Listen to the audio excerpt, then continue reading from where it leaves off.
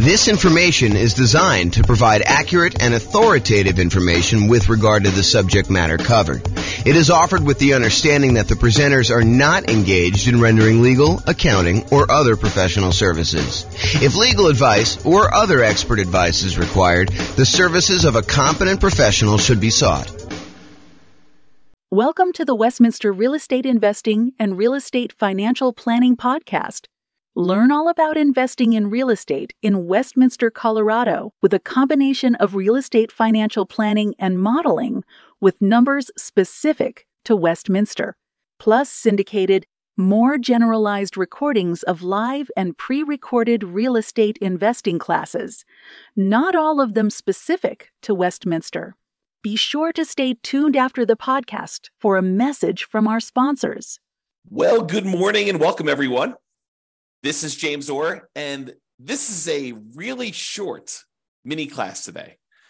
So normally, when we think about saving for down payments, we think about the more I save, the better off I can improve my cash flow. If I put more down, I could have a lower monthly payment, and if my income is the same with a lower monthly payment, then my cash flow would improve.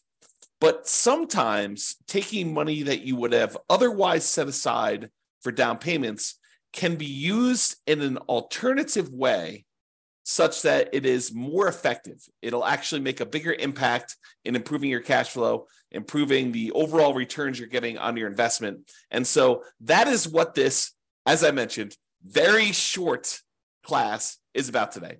We call it alternate uses for down payments. And it really consists of this one slide.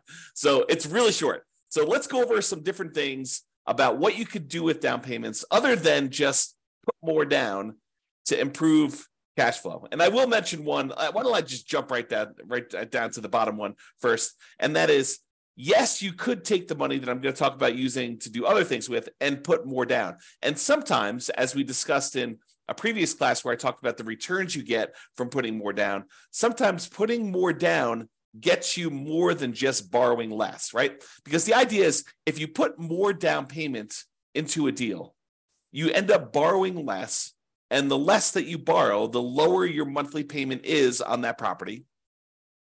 And by doing that, you tend to improve cash flow. But putting more down can also have other impacts on your loan. For example, going from 20% down to 25% down when you're buying an investment property has a very significant improvement to the interest rate that you'll get from the lender.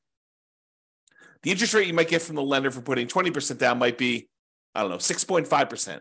Where if you had gone ahead and put the extra 5% down and go from 20% to 25%, the interest rate may be 6%. So it might improve significantly by putting that extra 5% down.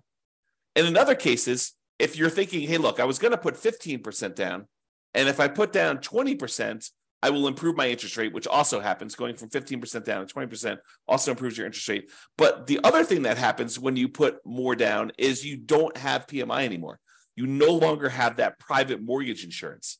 And remember, private mortgage insurance is the insurance that the lender charges, that the lender insists you get from a third party to protect them in case you default. Basically, what they're saying is, hey, look, I really want you to put 20% down. However, you want to put 15% down to buy this investment property. I'll tell you what I'm going to do. I will allow you to put 15% down, and I'll charge you a slightly higher interest rate for doing so. But in addition to that, because I don't feel protected enough with you putting just 15% down in case the world comes to an end and I have to foreclose on you because you decide not to make payments anymore and property values have declined, I want to be protected in that situation. So in order to protect myself, what I want you to do is I want you to pay this third party insurance company. You're going to pay them a premium, and the premium is going to be there such that if you actually force me to foreclose on you because you stop making payments or you do something else that forces me to foreclose on you, and I'm unable to sell the property, get all my money out, then they will actually come in and they will make me whole. So it's an insurance product that you pay for as the buyer for putting less than 20% down to protect the lender in case you default. So the lender says, hey, look, You want to put 15% down? No problem. I'll charge you a slightly higher interest rate, and I will require that you pay for PMI, and the PMI protects me in case you default. And so you end up paying PMI and also a higher interest rate if you put 15% down. Or you could put 20% down, and then you have a slightly better interest rate, and you no longer have to pay this PMI, which could significantly improve cash flow. Okay, so that is like the traditional kind of like fringe cases, the kind of like critical points if you decide to put more down for using down payment. Now let's look at some other things you might want to do with your down payment instead of putting more down. So right off the top, more reserves. You could take money and you could put it into an investment property. And the challenge with putting all of your money into an investment property as down payment is it's illiquid. Once you put money into a property, it is much more difficult for you to get at that money. And in fact, if you think about it, it's most lenders, and this may change over time. So, go check with your lender as to what's current at the time. But as of the time I'm recording this, March 21st, 2023, it is most lenders are requiring that you have 25% of equity.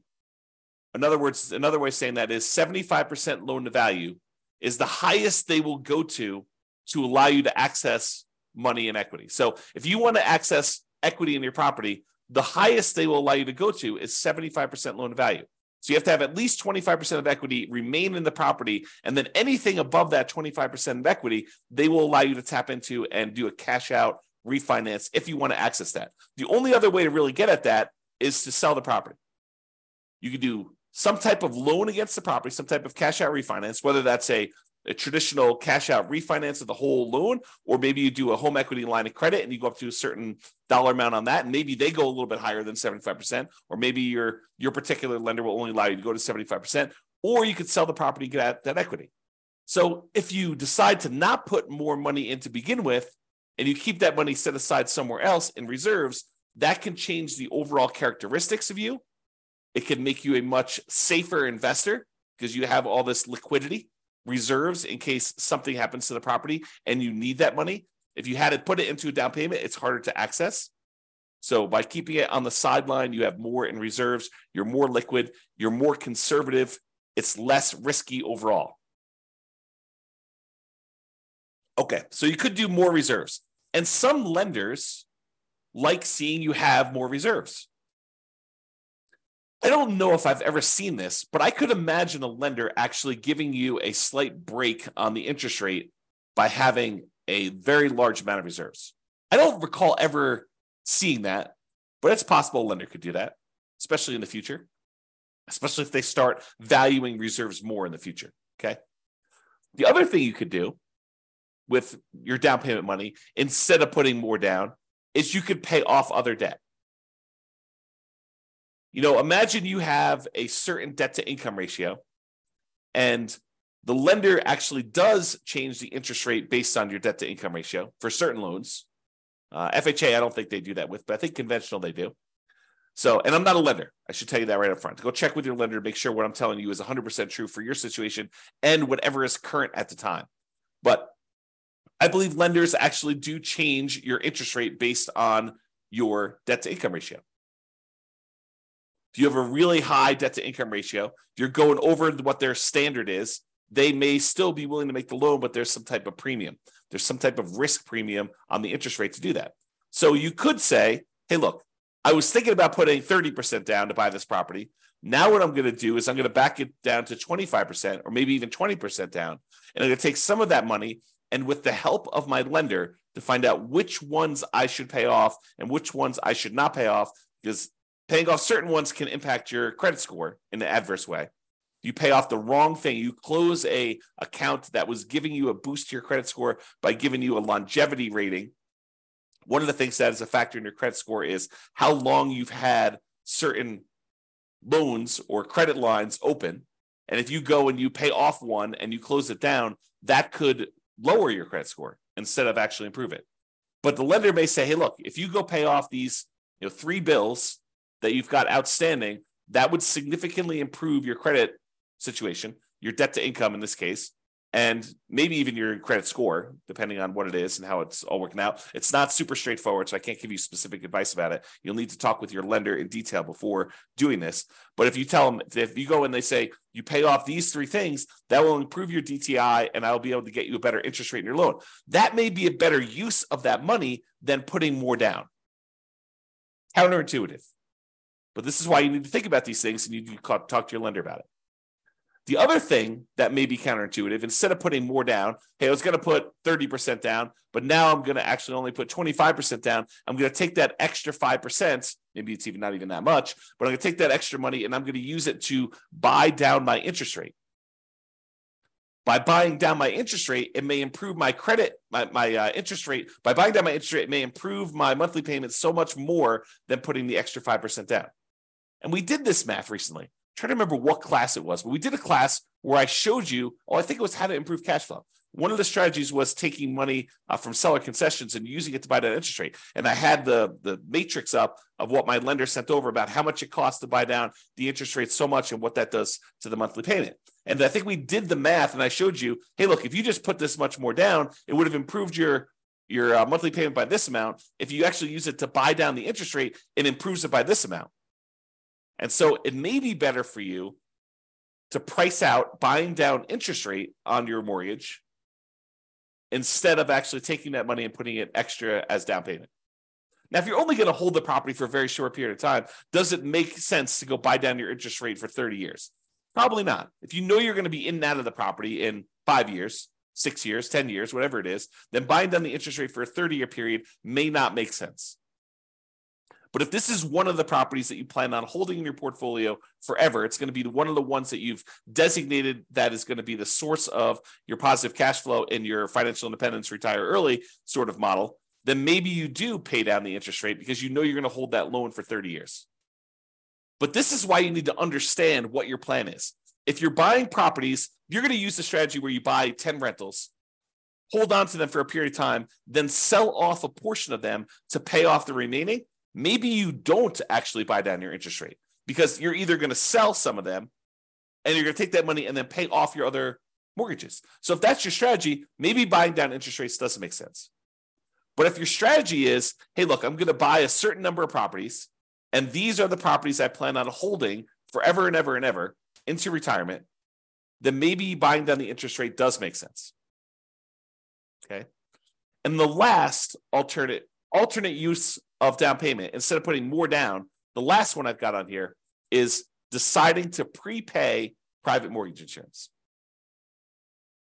So instead of putting another $5,000 down on buying your next property, which might save you, I don't know, $25 a month, somewhere in that ballpark, maybe $30 a month, depending on the interest rate, you could choose to prepay PMI. You take the $5,000 and get rid of a, I don't know, $160, $200, $250 a month private mortgage insurance payment. So instead of getting $30 benefit, although the $30 is for the entire life of the loan by putting more down, you could say, look, I'm going to pay $5,000 in, and instead of having to make $150, $200, $250, whatever your private mortgage insurance payment would have been, instead of that, whatever it happens to be, $5,000 prepaying it, then you could actually choose to improve your cash flow by, let's call it $200 as an example, for whatever period of time you would have had that PMI. So if you would have had PMI for 5 years, you could figure out, would that have been a better deal for you? In a lot of cases, part of the reason why we might do this is because we would get improved cash flow early on when we typically need it the most. You don't always need improved cash flow early on. And sometimes you're willing to sit through that, uglier cash flow early on until the property's rents have gone up. Your mortgage typically stays the same unless you've got some type of variable rate interest rate, but your taxes and your insurance, and your maintenance, your property management, they tend to creep up as well, but not quite as fast as that very large chunk of the mortgage payment on a property. Okay. So remember, let's just talk about private mortgage insurance. So private mortgage insurance, there's really 3 ways that we could pay it. Number one is you can voluntarily take a higher interest rate from the lender and have the lender give you a credit which could cover paying it up front.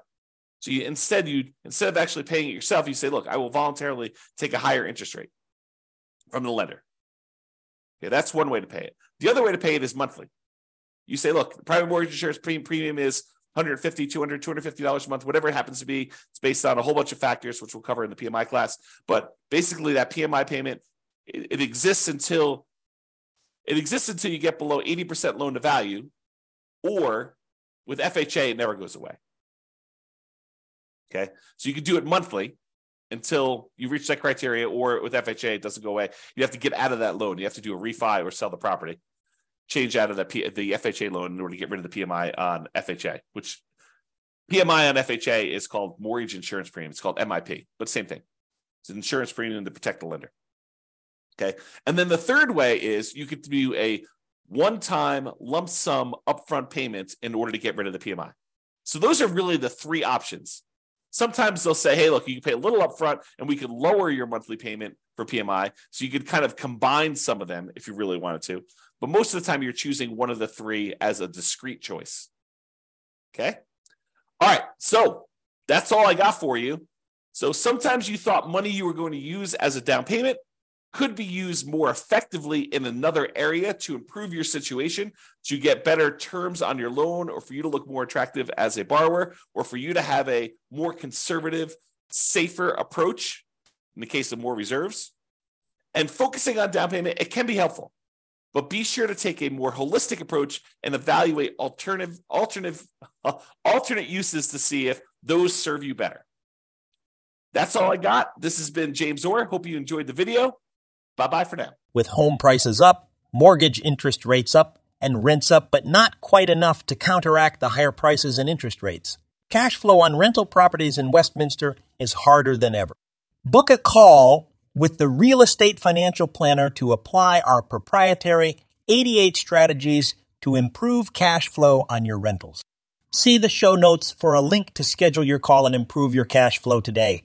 If you're a real estate agent, lender, or professional in Westminster that wants to help our real estate investor listeners, consider reaching out to learn about collaboration opportunities with this podcast. We'd love to add more value to our listeners by having you assist our investors buy, sell, and finance their real estate investments. See the show notes to schedule a call to discuss collaboration opportunities.